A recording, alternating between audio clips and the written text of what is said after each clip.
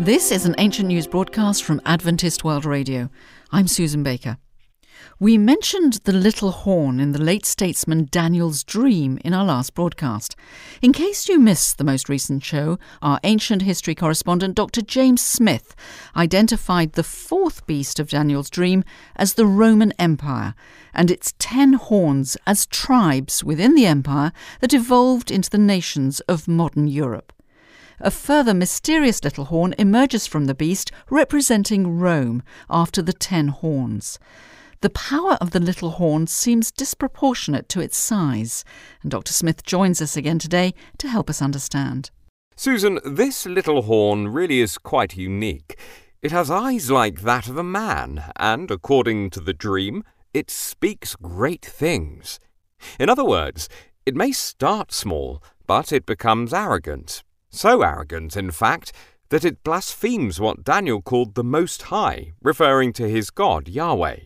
Now, this little horn thinks big. It tries to change times and laws, referring to God's law, persecutes the saints.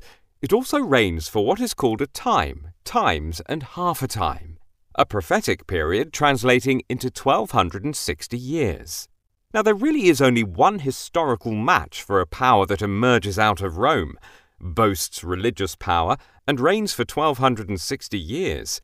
The Roman Catholic papacy gained its full strength by 538 AD, and it went on to wield amazing power by controlling European royalty and persecuting large proportions of Christian critics.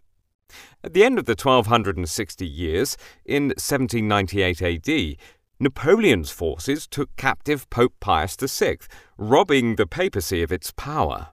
Thank you, Dr. Smith. So interesting. I know from what Dr. Smith let slip before we went live that this was just a setback for the little horn. It isn't game over yet, by any means. According to Daniel's own description of his response to the vision, he was extremely disturbed, but kept the matter to himself. At the very end of the vision, however, Daniel wrote that all power would be handed over to the righteous and that God's kingdom would last forever. That concludes our Ancient News broadcast from Adventist World Radio.